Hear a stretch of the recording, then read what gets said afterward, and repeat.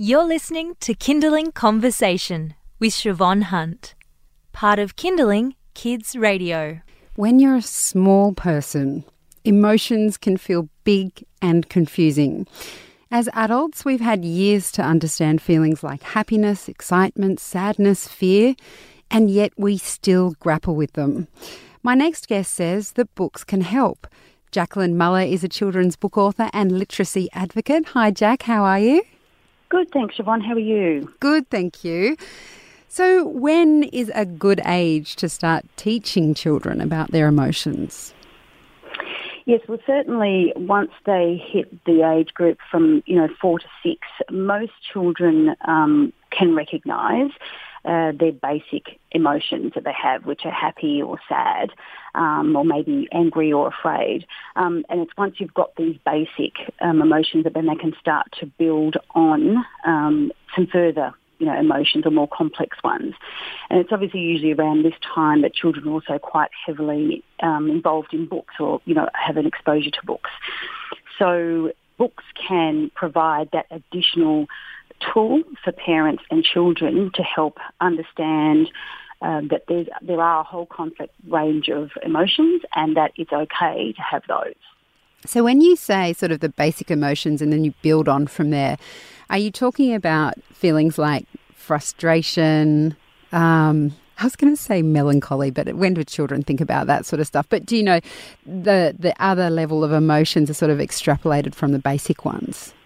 That's right. And also the fact that there are different shades within a basic emotion. So you have, sadness. There's various shades of sadness. So it's not just saying I'm sad, but there are reasons why you might be sad, and compared to another type of sadness, it's different, and this is why. So how do you practically use these books, and do you recommend a certain time of day? Because sometimes I feel like maybe we don't want to be talking about emotions just before bed. I don't know. What do you reckon? Look, I don't think there's any particular type of day. I think it's something that, because it's obviously an ongoing, you're trying to develop an ongoing development of emotional intelligence in your children. So it's not that you can put aside maybe 10 minutes a day to work on that. It's an ongoing development over years.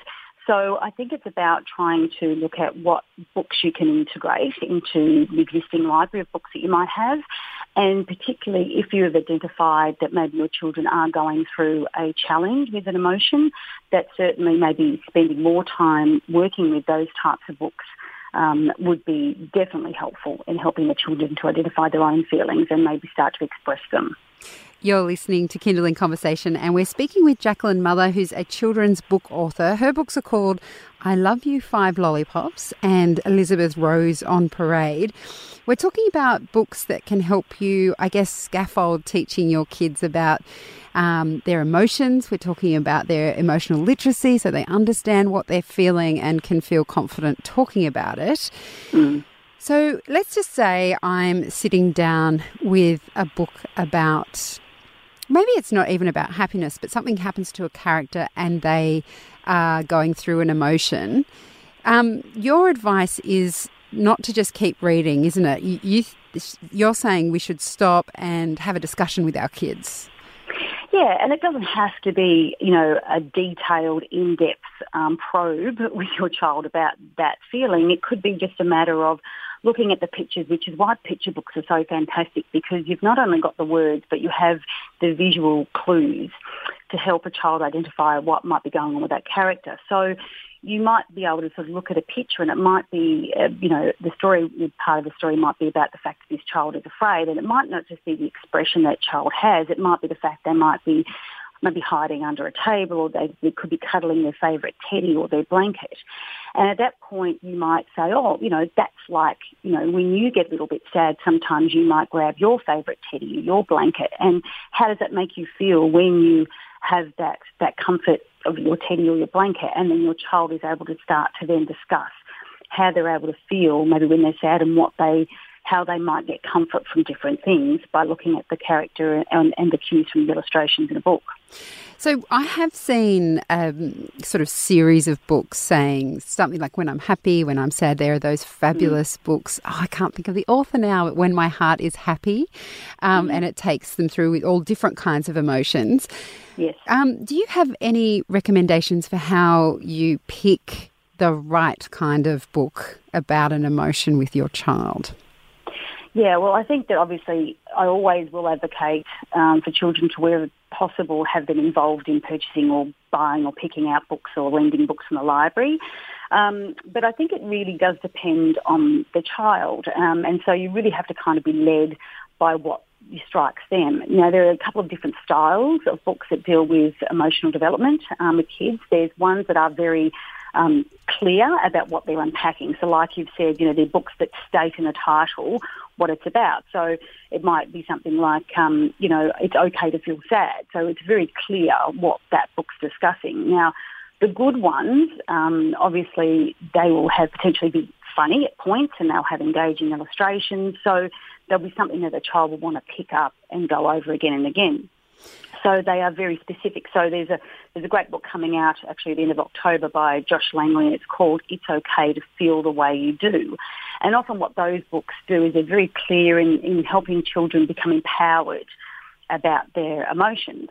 So they're labelling them very clearly and the children go, oh, someone else feels that way like I do. Then you might have a book that is more of a storybook style. So just as a normal picture book has a story, it has characters that follow through different scenes and scenarios, they can be very specific about a problem or a challenge that character might be facing. So, for example, EK Books is a great Australian publisher and they publish lots of books in this area where they're just beautifully illustrated and told stories about characters having issues. So, but they might not be very clear. So, for example, one of their titles is Don't Think About Purple Elephants. Now, that's a book about a character or a child who has anxiety related to nightmares. They also have a book called The Fix-It Man, which deals with a little girl's grief over the loss of her mother. And then you might have things like Grandma Forgets, which also looks at dementia in the elderly. Now, they sound like sad, kind of confronting books, but they're told in such a way that the child can probably at some point find some sort of connection or relate to that story or that character through the story and through the illustrations. And do you find, Jaquelyn, as a mum reading to your kids, sometimes if there's something difficult going on and it's a hard emotion, that actually reading the book with your kid can help you as the parent? Yeah, I think so, because it's just that reminder that, you know, you're not the only one that might be going through that challenge or situation with your child. You know, it can be very isolating when you're bogged down in the emotion of what that challenge or that trauma might be. But just knowing that there are obviously other people out there that have had this same challenge is, you know, a comforting thing. And sometimes it can just then lead to other discussions with other people, open up a dialogue about that challenge or turmoil that can provide the support that that family or that child might need. Now, you may have mentioned your favourites already, but do you have any further favourites to the books you just mentioned?